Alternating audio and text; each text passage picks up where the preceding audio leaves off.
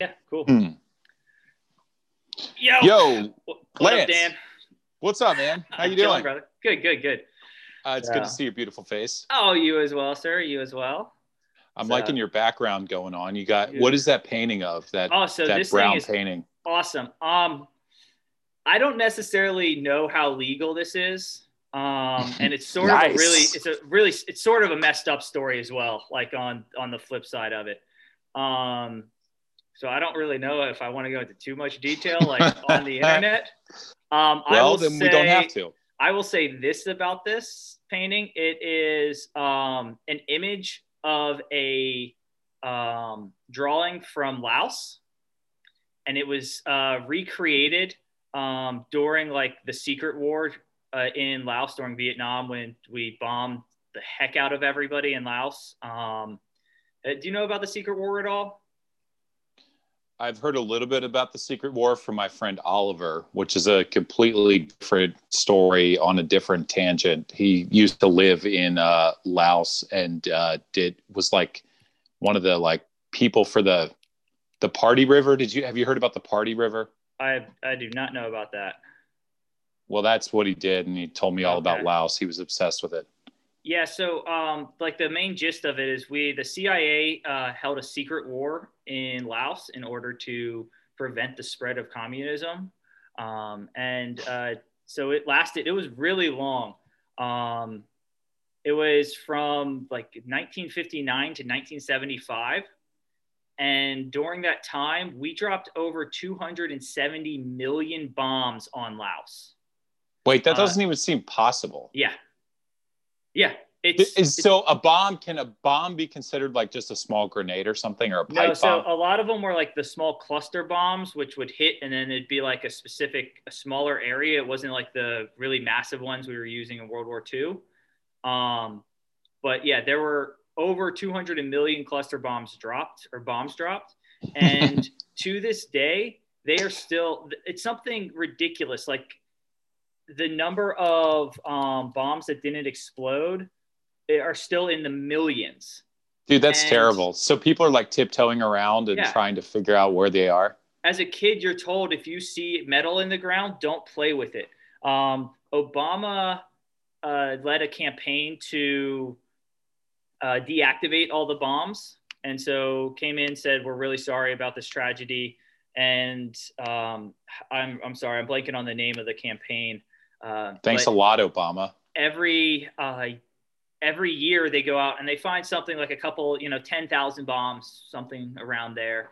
And then, but there are still millions unexploded. It's going to take something at the rate they're going, like 200 years. I'm making up numbers at this point. It's just a lot of years before the bombs are going to be removed. The most fascinating, not the most fascinating, but an interesting little video if anybody wants to check it out a bit more. And this is a really cool podcast idea. I can bring in my buddy who is from Laos and he can talk a lot more about it. But Anthony Bourdain in Your Parts buddy's Unknown. Anthony Bourdain. Yeah, my buddy's Anthony Bourdain. We'll have to Ouija board it to get him to talk. R.I.P. Yeah, but he has one of his episodes on Parts Unknown is about Laos, and it's wild. It's just he goes in and talks to some guys that still remember the tragedies that were happening. What's really cool that I found about the the whole the whole experience that happened there and just the lives that people had is the level of forgiveness.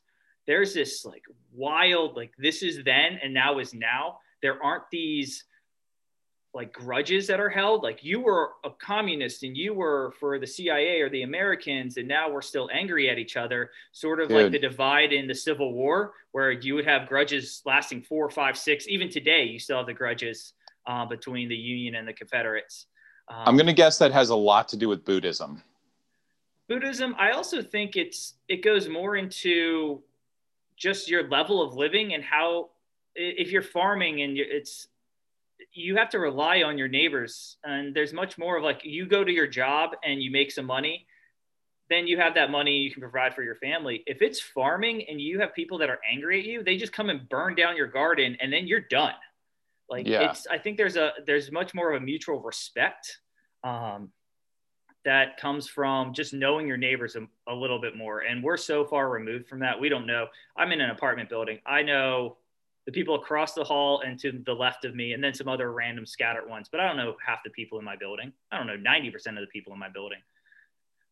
Yeah, we need to I need to come visit after COVID's over and do like a meet your neighbor campaign.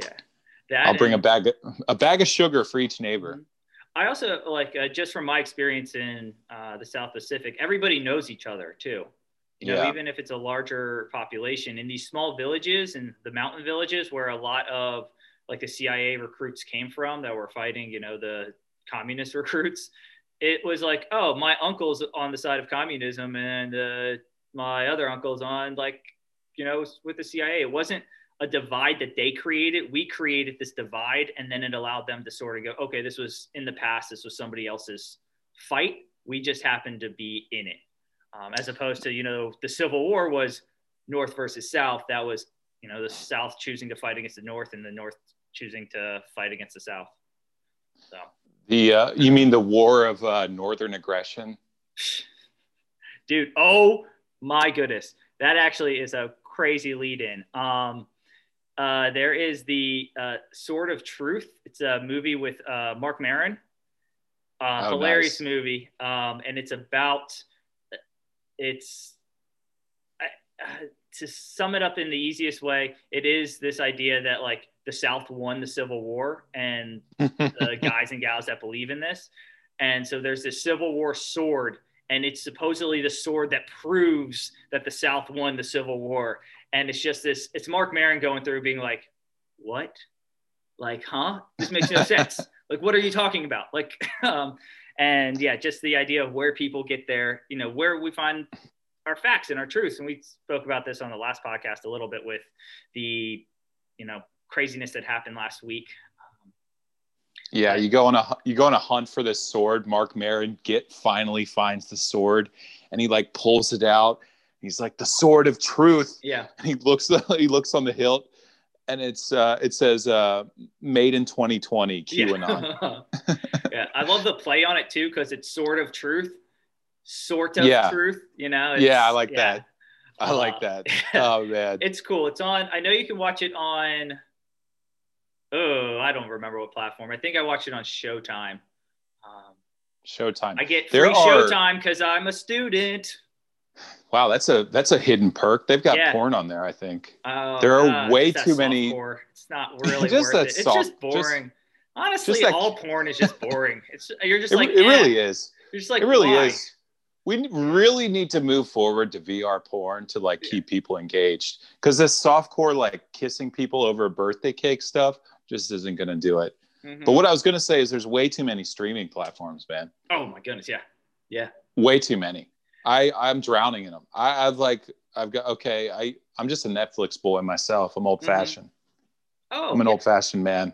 Dude, my problem isn't that there's too many platforms. It's that I just have I have too much access to it. So I get Spotify because I have to have Spotify. That's the one that I have to have. Just have access to music and podcasts. Yeah.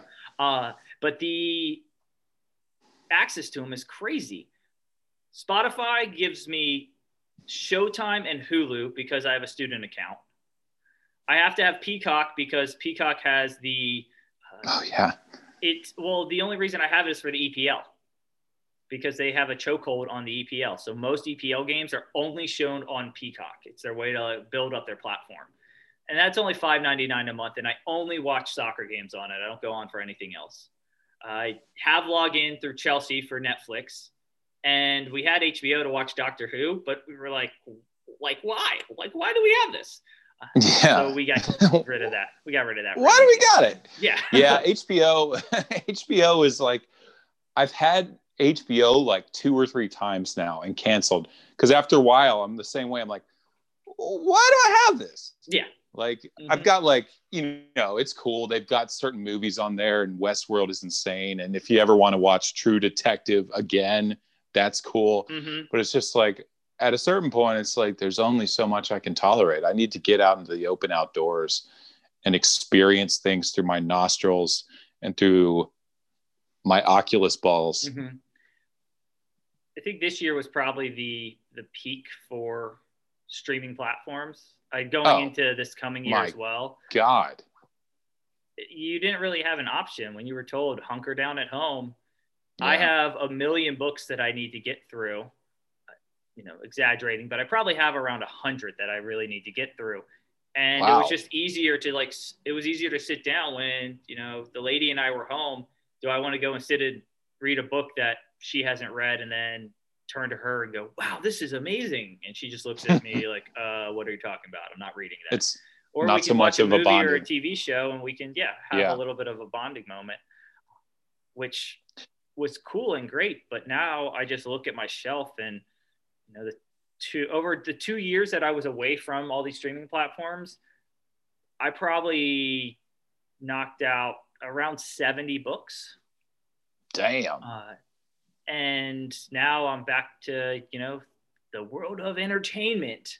And I've read 4 maybe. Yeah, I've fell off the bandwagon hardcore with reading. And then I tried to pick up a book and it was weird. I couldn't. You ever read a book and you're like, what did I just read? That last paragraph? Yeah.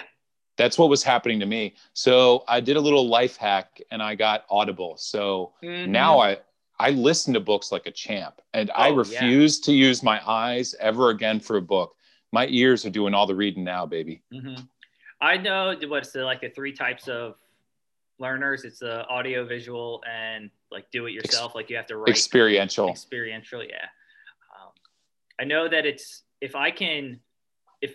my dream way to read would be having somebody read it to me as I'm reading it. Visual and audio together, I would retain everything. That's exactly the same here. I got something on this, actually, a little side tangent, but if you're looking to make your language more colorful and more persuasive, you can start explaining things like how they sound, how they look, and how they feel and smell, and kind of hit people on those senses. Mm-hmm. And apparently it kind of hits people in a different part of their brain. Okay. No, it's wild. I don't know. I'm trying to figure out how to read again. I also struggled now with reading books as opposed to my Kindle, because I used my Kindle for so long. And I would always they have a dyslexic font, and it allows me to read super fast, and I don't get turned around on words, and I don't forget what I'm reading. What is dyslexic font?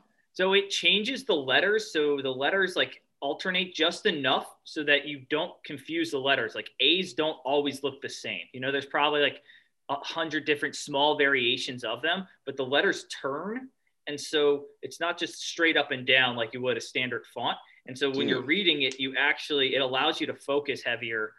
At least it allowed me to focus heavier on what I was reading. I don't know if there's any real science behind it. It could just be a placebo that it was hey, dyslexic font, this is what I need. And it worked. Wait, are you dyslexic? Not diagnosed, but I can tell that I do turn things around a lot. Enough that it bothers me, and I'm I do that with entire words. I don't know if that's what dyslexia is.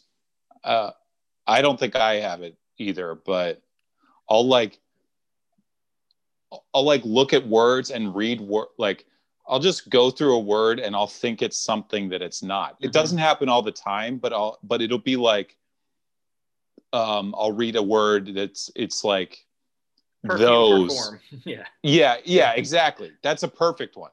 That is a perfect one. That'll happen to me, and I'll kind of pause for a second and be like, what? And then go back. I was like, oh, okay.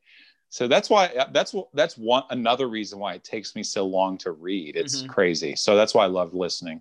Well, there's a bunch of studies that have shown that when we're reading, we typically only read the first 2 to 3 letters and the last 2 to 3 letters.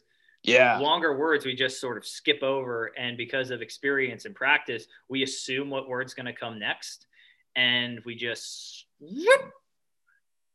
and that'll mess you up if you're reading anything really at all, not even creative. I'm reading these old texts that are transcribed from Arabic or Aramaic or Latin. And there's these weird, funky words that are real words, but we don't use them any longer. And so I'll be going through and just stop.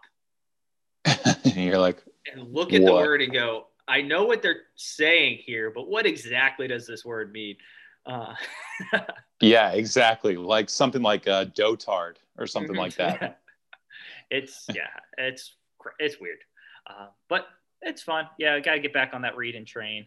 But Audible, I'm 100% with you. I'm down.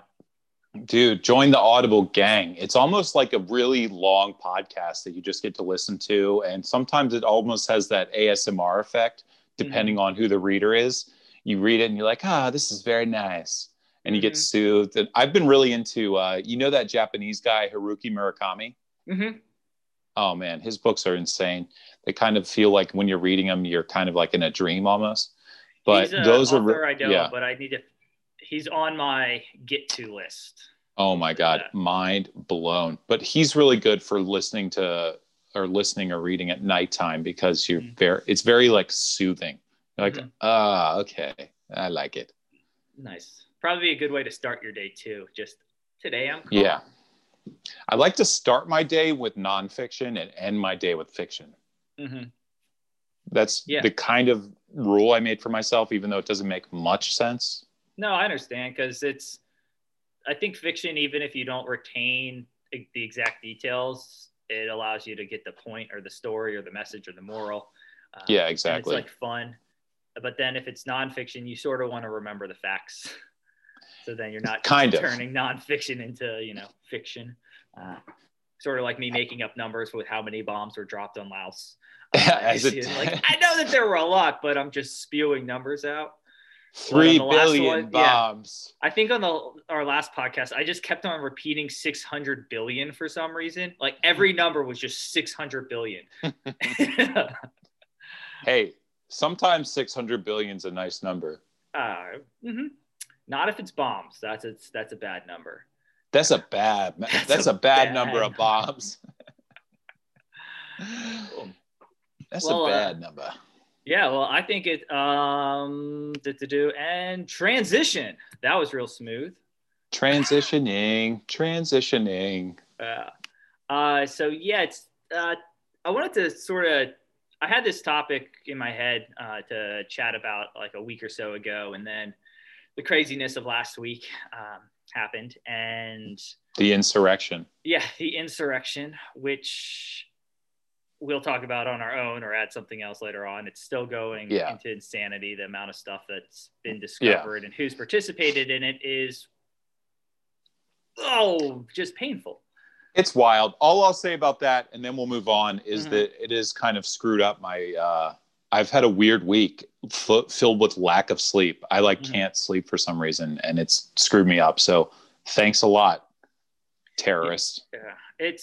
Well, as we were talking about last week, just how it's the source of news and where these guys and gals are getting their information from, and allowing for there to be like the supreme head that disseminates all of the information as opposed to being a collective, which news media, traditional news media should be. It shouldn't be, Big Brother just deciding. And it's wild to think that we're talking about how the government is hiding all of this information, but most of the information given to the supporters of Trump and of that movement, it was Trump. It was Trump tweeting nonsense and just reposting things that weren't factual at all.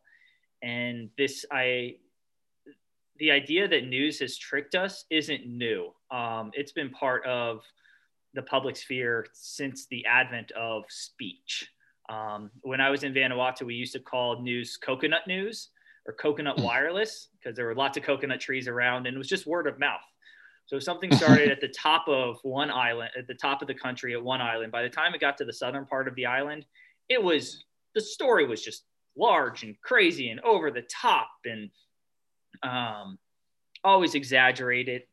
Some of them were fun. Some of them were really upsetting because, especially if you were dealing in the health sector, as I was, you would try to give out this little advice. And by the time that was passed along, the advice that was given or the facts that were given were just twisted and distorted, not purposefully most of the times, but were just turned into like a lighthearted, fun story about what was told by this white dude hanging out in the jungle. Human memory is a crazy thing, and it's like a sieve. Things fall through the cracks all the time, especially if you're doling out medical advice and people are like, wait, so how many fingers do I stick up there? Yeah. the white guy said to, go and fist yourself to check for cancer. A little two-knuckler. Yeah. But yes. The gate or torpedo? Ooh. I'm just going to go to this. Yeah, let's keep going. Let's barrel ahead. Yeah, so what I wanted to talk about was this crazy story and this myth that has existed, and I still think it does exist, about absinthe, and how it's been turned into this. The idea of absinthe is now this over-the-top crazy experience. Like, I'll just ask you, what have you heard about absinthe, and what's your knowledge of it? Well, all I've heard about absinthe, I've heard a few things. So one, you do it with a sugar cube, and it's green, and also you get sucked into like a psychedelic vortex mind meld trip. And one more, I think Sherlock Holmes drank it. Yeah, Sherlock Holmes did. He was a big absinthe drinker. So was Hemingway. No way. In For Whom the Bell Tolls, it's near the beginning of the book. Hemingway talks about how he has to drink his absinthe backwards because they're in a cave in the middle of the Spanish mountains. And traditionally, you would take absinthe. You would then drip just drops of absinthe over top of a sugar cube you would pour the absinthe into a cup. You would put the sugar cube on a spoon over the cup, and then you drip cold water onto the sugar cube to dilute the sugar cube into the absinthe, which would dilute it, because absinthe is typically, it's an overproof liquor. You're looking at around 150 proof. And so you want to dilute it if you're going to be drinking a decent amount of it. But yes, the hallucinogenic trip is the big part that everybody sort of latches onto. They say, oh, we're going to chase the green fairy. Is probably the biggest phrase that you hear around absinthe. But that is 100% false. Oh, word? Yeah. The idea that absinthe will make you trip at all, that it will give you a hallucinogenic experience, is absolutely false. So I'll start with like the science behind why it's false, and then I'll build up the mythos for why this was created, why we have this idea that still exists today, why if you drink a lot of absinthe, you're going to go crazy. So the main ingredient, or not the main ingredient, but absinthe is a collection of a bunch of herbs that are put together. The original formula came out in the middle of the 1800s, and it was then perfected by this dude in Sweden. The guy in Sweden was, I don't remember his name, but he perfected this drink, and then it became really part of the bohemian culture at the time. So the fringe culture, similar to, hippies and weed, basically. It was always the outcasts. Everybody said that they were doing weird, bad things. But one of the main ingredients that they use in absinthe is wormwood. Wormwood's used in a lot of other drinks that we drink every day. So most aperitifs have it. Vermouth has it. Vermouth actually means wormwood. Amaros have it. If anybody's in the Scandinavian region or wants to go there, Malort has wormwood in it. All of these heavy, viscous, bitter drinks, most of them have wormwood in it. Wormwood has this chemical compound known as thurgone. Thurgone is a neurologic stimulant inhibitor. So it will stimulate you sort of like alcohol does, but then alcohol turns into a depressant when you have too much.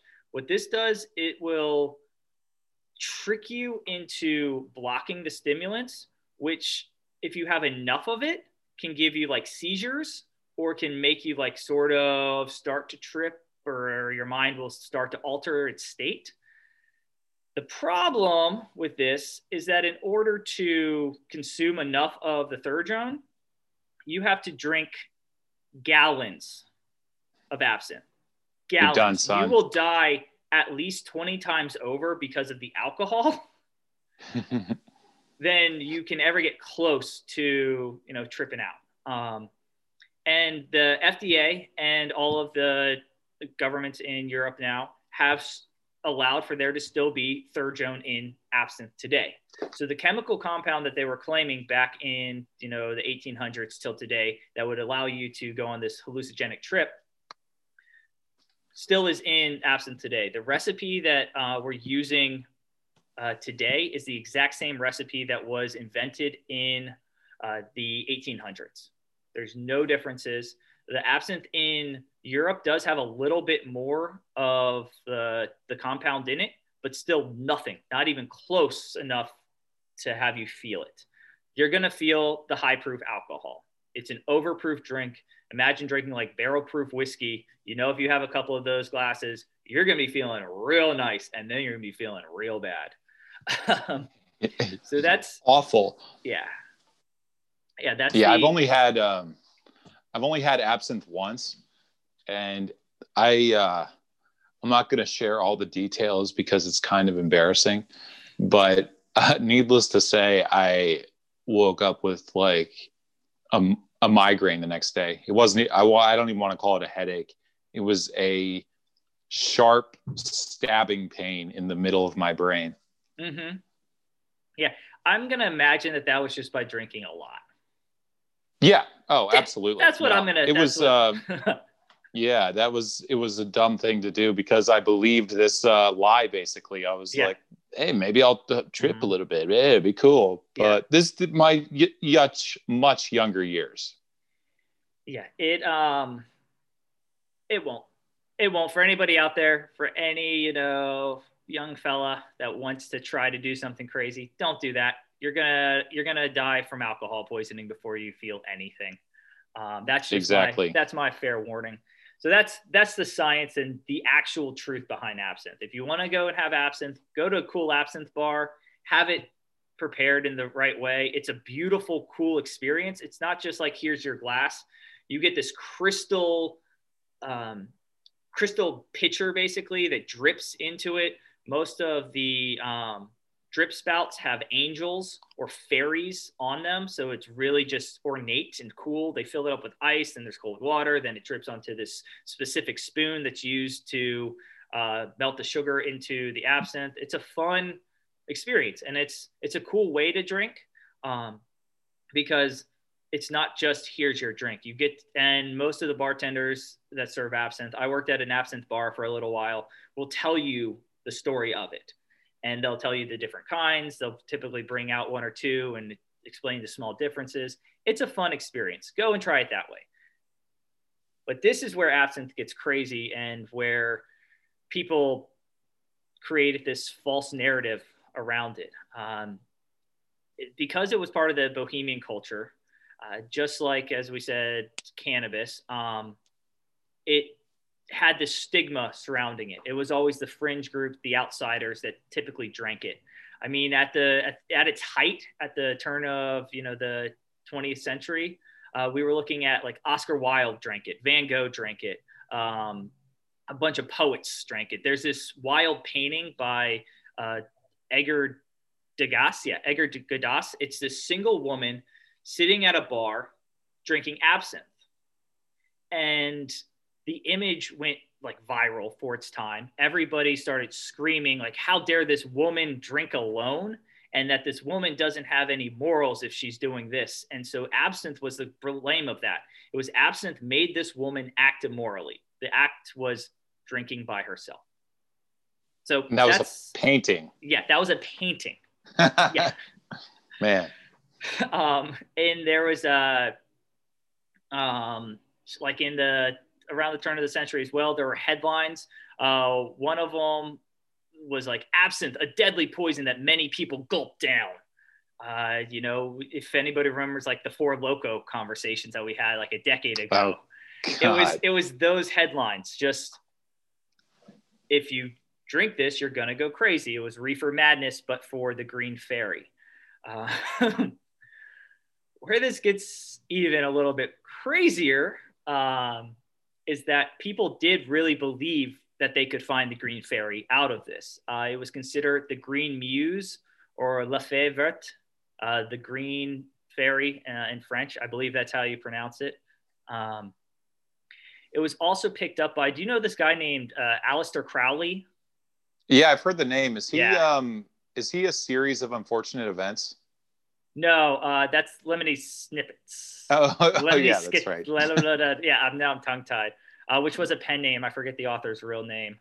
Yeah. Which that would be really wild if it is him, but I don't believe it is. So he was he was an occultist. He was a cult leader. Okay. Was he in a Beatles song? The only Beatles song that I can assign to cults would be with the Mansons, and that was I need to look this up. Oh, the latter. You could. Oh man, I'm blanking on this song. Why am I forgetting?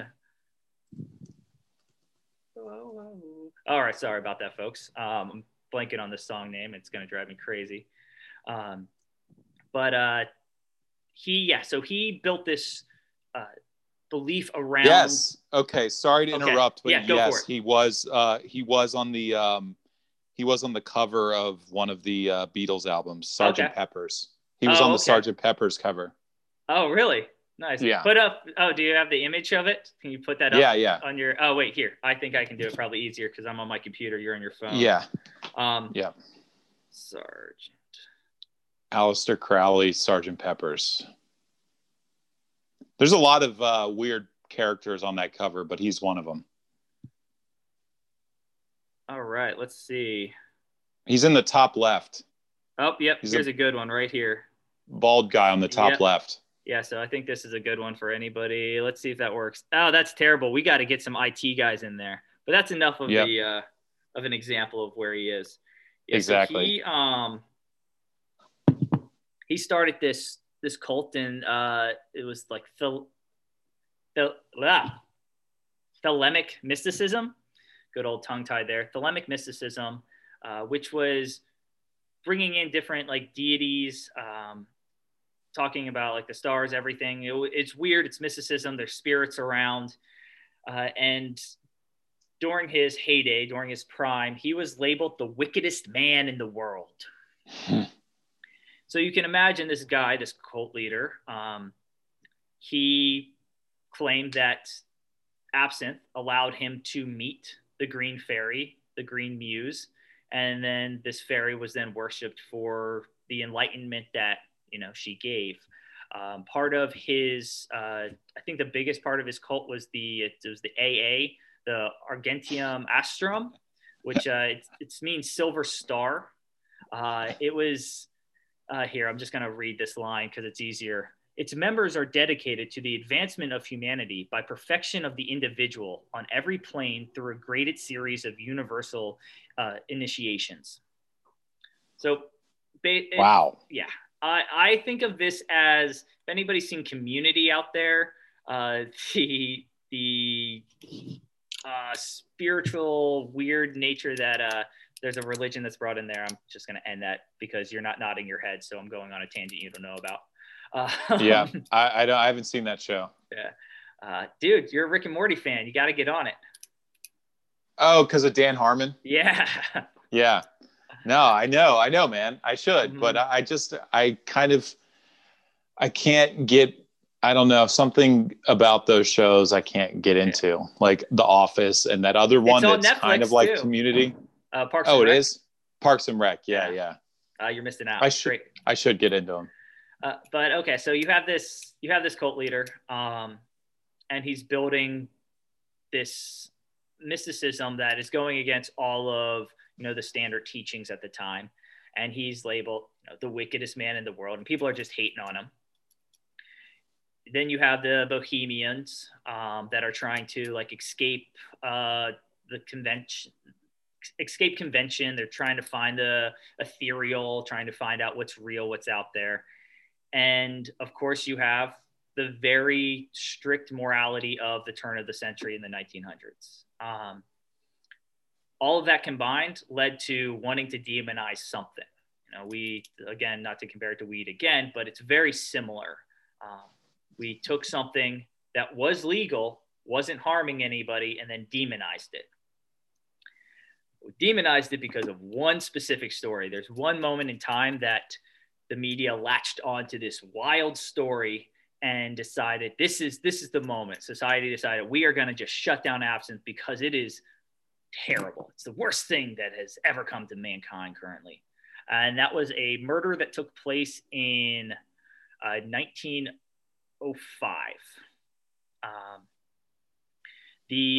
But this guy named John Lafray went out, and he was with his father, who they went on a bender. That's the easiest way to say it. They went out and they decided, all right, let's hit it hard tonight. They started out with 7 glasses of wine each. Damn.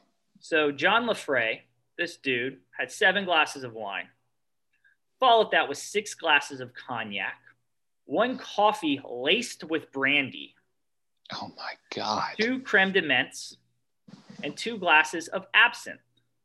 He had only eaten a sandwich that day. Oh, that guy is screwed. So yeah, he has 14, 16, 18 drinks. 2 of them being absinthe and 1 of them being caffeine and booze. He goes home. He's drunk as you can be. And he asks his wife to polish his shoes. She says, no, you're drunk. I'm not polishing your shoes. So he gets the great idea to drink another brandy and coffee because that's going to mellow him out. Asks his wife again to polish his shoes. She says, no, you're drunk. I'm not doing this. He grabs a gun, shoots his wife, who is pregnant, goes into the room where his 2 kids are sleeping, shoots them, and then he turns the gun onto himself. This is after dragging his smallest daughter into like the barn, kills her, and then turns the gun onto himself. The father, when he heard the first gunshot, ran to get the police. Turns the gun onto himself, shoots himself through the jaw, and survives.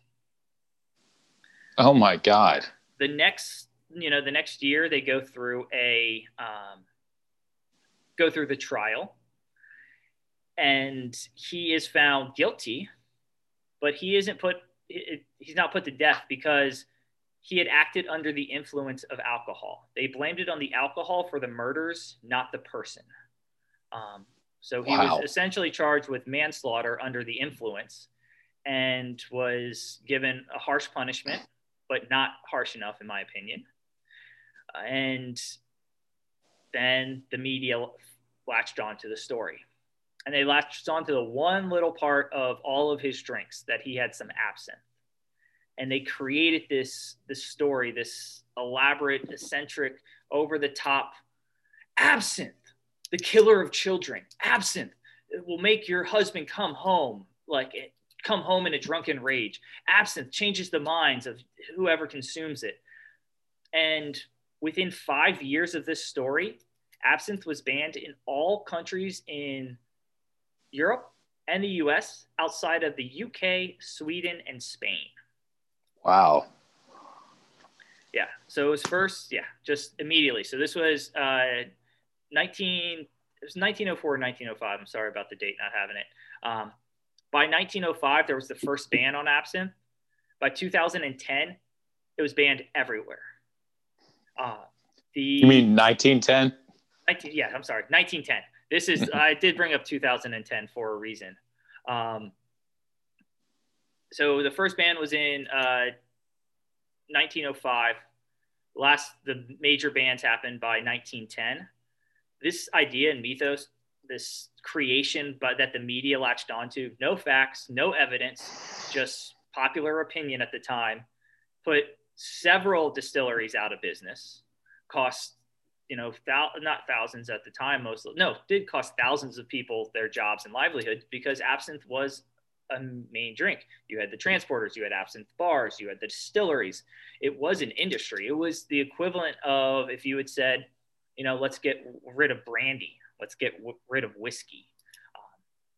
And there was no justification. There was nothing. This ban lasted until 2007, 100 years. Damn. 100 years of people lobbying, trying to show the science behind it, trying to say this didn't make you go crazy. But because of the public truth, what the public declared or deemed or believed to be true, we latched on and we kept this idea. As a kid, or not as a kid, but, coming up and going into the liquor store the first time and talking about things, going over to Europe and seeing absinthe on the shelf, I thought the same thing. It was, oh man, that stuff's crazy. I can't believe you have that. I think I first tried absinthe in Amsterdam, classic. This was in 2009. And of course, I thought the same thing because that's what I had been told. I had been told this false narrative that has been proven to have been false always. What do you think? Sorry, that was a little rant. No, that's wild. That's wild, man. I've got a few observations about it. Mm-hmm. One is fear, and one is the effect that fear has on groupthink. Essentially, triggering that part, the deep recess in our brain, the amygdala, to basically the tendency for a group of people to ban something without the facts, to kind of completely overstretch their jurisdiction and be like, this is bad, this is wrong, and this is terrible, and it shouldn't be allowed, so it's banished forever. I think it happens way too often, and I think maybe we're starting to learn our lesson, but I don't think we really have in any sort of way. So in that sense, I think human emotion's very predictable, especially with absinthe, man. I don't know. I've only had absinthe that once, and it still gives me flashbacks. It's a licorice-based drink. That's what it tastes like. It tastes like licorice. By the way, not literal flashbacks. I don't mean like acid flashbacks. I mean, when I think about it, I'm like, have literal flashbacks. Yeah. It's just a bad memory. But the other thing that reminds me of is the Reefer Madness, and the origination of Reefer Madness started with William Randolph Hearst from, that old school media mogul. Mm-hmm. He basically started that lie in the 30s. Same sort of thing. Basically, that said it was going to scramble your DNA, and people are going to kill their family, and that sort of thing. And he wanted to do that because he had a big hemp production going, and they didn't want to get them have a slice of the pie. So it always comes back to money and fear. Yeah. Well, it comes back to that, but it also it's what I find really fascinating is the use of something and to the point where it becomes bad. Wormwood has been around for thousands of years. I mean, the first time that it was written about was on papyrus in 1552 BC. They were talking about wormwood and adding it into drinks. Like ancient Greek philosophers like Hippocrates. Why am I saying his name wrong? It's just Hippocrates. Thank you, Hippocrates. I was like, no, you just get something stuck in your head one way. Hippocrates. He recommended wormwood for everything from like childbirth to sore joints. It was something that was there. You find wormwood in the Book of Revelations. Shakespeare uses it in Romeo and Juliet. It was used in the public sphere for so long that it's wild that the little bit of a change into something else. Wormwood had been used, but the moment it became absinthe, it became a problem. And it's attached to, what is absinthe specifically? Is it vodka? Is it close to vodka? Absinthe is a clear grain liquor that is then infused with lots and lots of herbs. It comes out tasting like licorice. It's like Everclear with herbs. Yeah, not as strong as Everclear. Everclear is crazy, but it is very strong. So it's like moonshine with wormwood in it. Yeah. In layman's terms. terms. Mm-hmm. Okay. And they would add green herbs to it to give it that really green color. Yeah. It's specifically, I forget the exact ingredient. But it's not bad. It's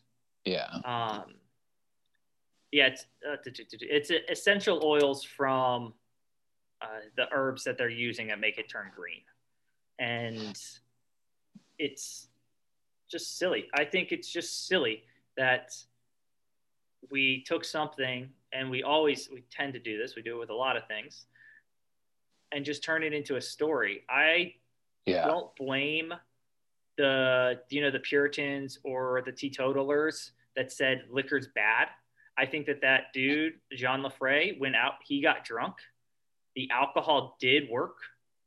It made him lose his mind. Yeah, it worked, and it worked in a bad way. I mean, that's why they call it fire water or the devil's water. You drink too much of it. If anybody's had some, you and I both can admit that, drinking does lead to bad things if you overindulge. Absolutely. And that's what it did. It wasn't the absinthe that did it. And people that can have a drink or two, relax, have a good time, socialize, beautiful. But then there are people that are going to overindulge and they're going to do bad things. MAD, Mothers Against Drunk Drivers, is a great idea. I think that we took that way too far. Not saying don't drink and drive. That is not what do not drink and drive, folks. But only if it's less than a mile. Yeah. Then walk. Yeah. But the idea that a small group of people can have such a big impact on the majority and have an impact that actually harms, businesses, harms people, and also creates untruths. That's the scariest part for me, is the untruths. So do you think that moonshine should be legal? I think that, yes. Yeah. I mean, we have moonshine that's legal right now. You can go into the ABC store in Virginia. It's a controlled substance. It is a corn-based clear liquor. You can go in and get moonshine. You can also distill liquor at your house, as long as you don't distill as long as you don't sell it. Yeah, you don't sell it, and then you're also not distilling a volume that could be considered for distribution. If you can't, if you're making a couple gallons a month of moonshine, you're definitely not drinking a couple gallons a month of moonshine. And so it is for your own consumption. I 100% think it should be legal. I think that it's more important to allow things to be legal in order to control them. My wife's going through a hazardous control seminar this week for hazmat suits. And one of the videos that she watched yesterday was about the prevalence of fentanyl in narcotics currently. And they actually had to watch the body cam of the Virginia officer who died because he came into contact with fentanyl in what he thought was, I don't know what the drug was that he thought it was, but he did not think that it was laced with fentanyl. In Virginia, there's been hundreds of deaths due to fentanyl. Wait, so he was a cop that did the drug? No, he was a cop that went into a hotel room. The people in the hotel room had flushed the drugs down the toilet, but because they'd flushed it, it created the vapors in the air that held the fentanyl. The fentanyl was throughout the room, specifically on a towel that was in the bathroom. He walked in because somebody claimed that they were going to puke. So he walked in and grabbed the towel to hand to them. He touched it. He then touched his nose. He then went out, and this other officer was thinking that he was having problems. So then he went out wearing the same gloves, accidentally touched that officer. That officer got really sick, and then he had those still gloves on, and he died. So it absorbed through his skin? No, through his nostril. It's because there was such a little bit on his gloves. He couldn't see it, but what about the other cop that got sick? He was just very sick, I believe. Chelsea but how did it? Yesterday. But the other cop didn't stick his finger up the other cop's nose. No. How did that cop get sick? He just, by being in the room. So the Oh, cop wow. felt the effects just by being in the room, was like, I feel nauseous. I don't feel right. So they walked out of the room. He went to help him and had used the gloves. He hadn't changed his gloves. So that cop got even more sick. And then he touched his face. Oh, Fentanyl okay. went up and he died because of that. So they both breathed in the fumes, and then the one guy had the Mhm. extra bad because it was wearing the gloves and Yeah. got it in his nose. Mm-hmm. That's insane, man. Yeah. That And really that's a is legal terrible. drug. Is it legal? Pharmaceutical companies produce fentanyl. You can be given fentanyl in like micro doses in order to do something. I'm not Oh, sure, I've but heard it's about yeah, fentanyl patches. Yeah, yeah, I've heard about that. Yeah, it's like the strongest. I think it's the strongest drug known to man at the yeah. moment, for in terms of size. Mm-hmm. Um, like I think like a penny's worth can kill like a football stadium of people or something Yeah. like that. But it's insane. It's absolutely insane. I think there's a fine balance in regulation. So Mm-hmm. people are really heavy handed, and they have been for a long time because they bring in emotions into it, and they bring in religion and all these things, and talk about how it's sinful to be addicted to things, or how it's a personal character flaw. Whereas I think in the future, hopefully, it'll be more data driven, and you can kind of get the medical data needed to see how it should be handled and see what should actually be done. Because some things do need to be, I don't want to say banned. Well, It's I weird. think There's everything needs different to be schools of thought. controlled. There's different schools of thought. Like Portugal, for example, there's no illegal drugs over there, and they have a much lower crime rate and drug overdose rate and addiction rate. So there's a lot of different things to be handled. There's also different genetic genetic variabilities, certain DNA mutations. I was reading this yesterday. Certain DNA mutations make some people an angry drunk, whereas other people get happy when they drink. And then certain DNA mutations make some people instantly addicted to things, whereas other people can do it 2 or 3 times and be like, oh, that's cool. So as science progresses, I hope that we're more smart about stuff like that. But as far as absinthe goes, I don't think alcohol is healthy at all. I think it's actually kind of unhealthy, but that's just my opinion. Well, that's not my opinion. That's everybody's opinion. I mean, it's science. If you abuse alcohol, Yeah, you can. yeah, exactly. But people tend to bring in their emotions into it, man, and really kind of say that's immoral. Where there's nothing immoral about a substance. It's how people use them. Yeah. A tree branch can be immoral if you beat someone over the head with it. Or hang somebody from it. Exactly. So it's very interesting and very, very funny, because I was under the assumption that absinthe was bad until you told me what your topic was going to be. And I was like, really? Oh, that's crazy. That's crazy. And that the crazy aspect is that it's an untruth, and that it has for so long and still to this day has that stereotype around it. Yeah. I think that substances need to be controlled, because we do have the data and we do have the science to say, all right, this much is good, this much is okay, this much is good, this much is bad. I also think that there needs to be the access to things for guys and gals that are addicted. We have and to focus more on rehab than punishment, which that's a whole different topic. How, we focus in the US particularly on the punishment of an individual rather than the rehabilitation of people. Absolutely. And until that mindset changes, I don't think we're ever going to have the ability for a true conversation about addiction and about the abuse and use of substances. Yeah. Cheese gives off the same triggers as cocaine. It gives off the I want more. We're predisposed to want to eat fats. That's how we got big and our brain grew, why we want proteins. We have these biological triggers that were put into us to want more, because for thousands of years they helped us. But now we're at a point where, if you're living in the modern world, you can get almost anything and you can overindulge in almost everything. Absolutely. And that's the conversation I think that's more important. Not the let's blame a substance. Let's have the conversation that fixes the problem. And the problem is our desires for way too much. Just like going way back to the beginning of this, why we have 1,000 different streaming platforms. Yeah.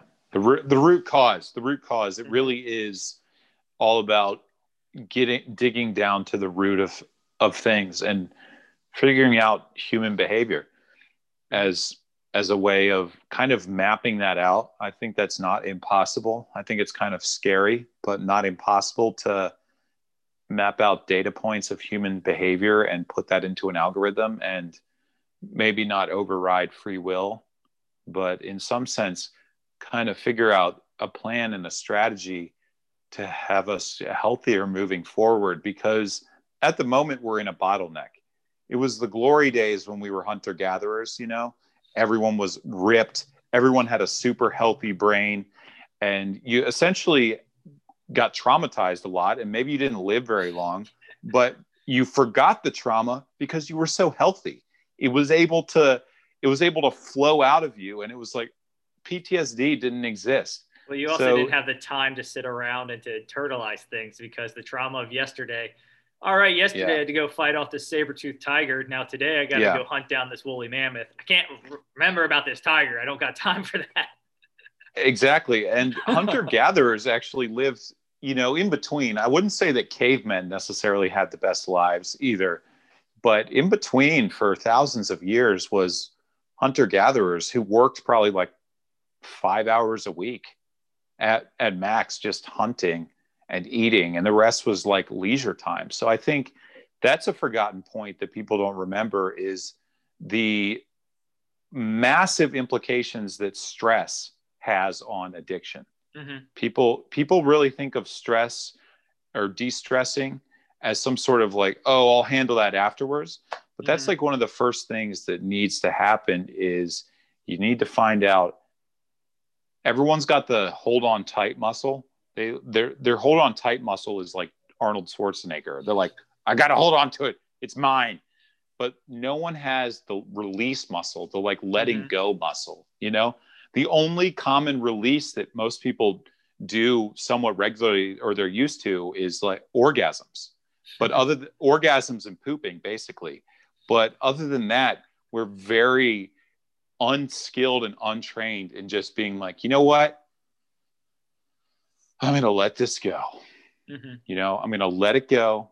And when people get into a group like that, where they're all like, like that, then they're like, ban the absinthe because it makes me feel bad about myself and I'm scared. It might not be logical, but I think that's what happens. Yeah, I think there is reasoning behind it, but the reasoning isn't. It isn't the application of logic. And just the being able to release, I think that goes into so much more. That's the ability to forgive, to let go of things, as we were talking about. Like, so the painting behind me is from the time of the Secret War. That's why we brought up that conversation earlier. But there's so many countries that like the ability to forgive and just to forget. Vanuatu is named the happiest country in the world. Nobody holds a grudge really at all, ever. Like, you can go out and kill somebody, and 2 years later, it's like, all right, like, you're cool. You did that like 2 years ago. It's fine. And I think maybe there that's needs to be not a good. little bit more accountability, but everybody's just peaceful.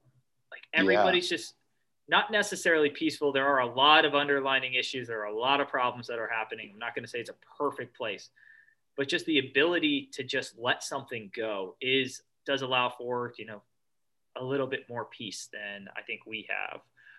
And we need to figure that out. Even on a microscopic even on a microscopic level. So we need to let go on a macro level, like let go of thoughts and ideas that don't help us. But also on a microscopic level, certain foods that we eat are traumatizing our systems. So our systems kind of like hold on to, like they like clench up and like go into like survival mode. Mm-hmm. And those microscopic systems and those muscles stay tense for years. Mm-hmm. There's plenty of people that talk about like not realizing that their muscle wasn't supposed to be like a brick, you know, Mm-hmm. and how like really doing different things to learn how to release, to kind of get back into the flow, I think will serve us good moving forward, as far as like the insanity of a crowd. The crowds are just dangerous places to be a lot of the time. Like the opinion of a crowd is an extremely dangerous thing to hold, just to blindly follow. Mm-hmm. So my hope is that we can somehow work that into our education system, or work that into our everyday lives, so we don't have things like absinthe or reefer madness or mm-hmm. or any of these other, like a drug war, mm-hmm. these sort of things. Yeah. And what I would hope that would lead to even further, not just for the individual, but for society and for, you know, the existence of truth, is that truth is allowed to permeate a little bit more, that we don't have the extremists and alarmists that are trying to latch on to the fear that we've been talking about, that we don't have what happened last week because people are scared for something that they don't understand. And they're angry about something that they don't understand. Last week was terrible. I completely hold everybody that was there responsible. They were grown-ups that made a decision, but that decision was brought about by a lot of other things. They basically had all of the drinks that John LaFrey did in a different form that created this hysteria and this reaction. Still, though, they chose to have those drinks. They chose to be part of that narrative that then led to that conclusion. And everybody needs to be accountable for it. Like we talked about last week, we all need to be accountable for it. It wasn't, what happened last week is all of our fault in some way. Absolutely. I think you hit the nail on the head there. It's really kind of alarming when you see a massive group of people doing something that with such conviction and such emotional surety to themselves and confidence, in a way that you just have to take a step back and say, okay, yes, President T Word is not a good guy. Or you might disagree, but we can all agree that President T Word is definitely way out there. Yeah. But to just be like, T Word is bad and so are his followers, there we go, solve the case, on to the next thing, I think that's intellectual laziness. And I think it's really incumbent upon all of us to really kind of look at the roots of all this. Lots of roots. Trickle-down economics is a root. Jim Crow is a root to this. A million different roots. But it's important. And, you know, I don't know how you do this at scale. I really don't. I really don't know how you implement this at any sort of scale that would be approved by parents. I think maybe a critical thinking class would be good. Mm-hmm. And I think maybe teaching kids how to have quiet time, or how to meditate, how to breathe is good. I think whatever you do, I think it has to start early. So as far as policies go that would help that, I think universal preschool is a good idea. Mm-hmm. Something to get kids out of a weird situation for at least a few hours a day to kind of like nourish their brains. Mm-hmm. And I think any policy that looks to have a better future and unravel this should look towards the preschoolers. I think the preschoolers will save us, I think. Preschoolers will save us, and the focus on rehabilitation of adults. Yeah. Stop just punishing people for, mistakes that were made. We all are fallen. We all are broken. We all make mistakes, and some of us get away with them and some of us get caught. And there needs to be, we need to reflect that more. But I don't think there's going to be policies that do it. I think that it's going to come down to us as individuals, conversations like this that allow people to learn that they can sort of think for themselves, that they can forgive people for the mistakes that they've made, and that we are capable of helping out each other when we can and at times. Because the government, we both can say this, the government sucks. Oh, it's terrible. Yeah. If you're out there thinking there needs to be this policy, there doesn't need to be a policy. There needs to be a paradigm shift, and that's not going to happen with the government. Absolutely not, because they will destroy themselves. The government survives off of, I'm a Democrat and I'm a Republican and I don't like you. Well, and they also survive off of power. We saw that in the abuse of executive orders over this past year with the pandemic. These orders weren't to help people, they were to help an industry. Oh, totally. They bailing out industries goes back to 2008. I reminded when you said some people get caught and some people get away with it. I'm reminded of, do not ask for whom the bell tolls. It tolls for thee. Mm-hmm. There we go. That right at the beginning of that book. Pièce de résistance. Everyone gets their comeuppance. It happens to everyone. Truth sticks in people like a physical thing. Truth has a physical signature to it. So when you're lying and when you're unsure of yourself, your brain waves are vibrating and you're emitting a different megahertz. So I really think that we got to save ourselves. Washington's not going to save us.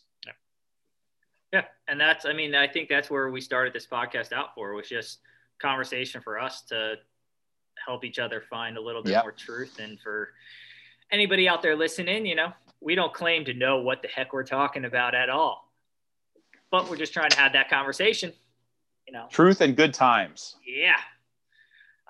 But dude, I think that's a good place to just wrap it up.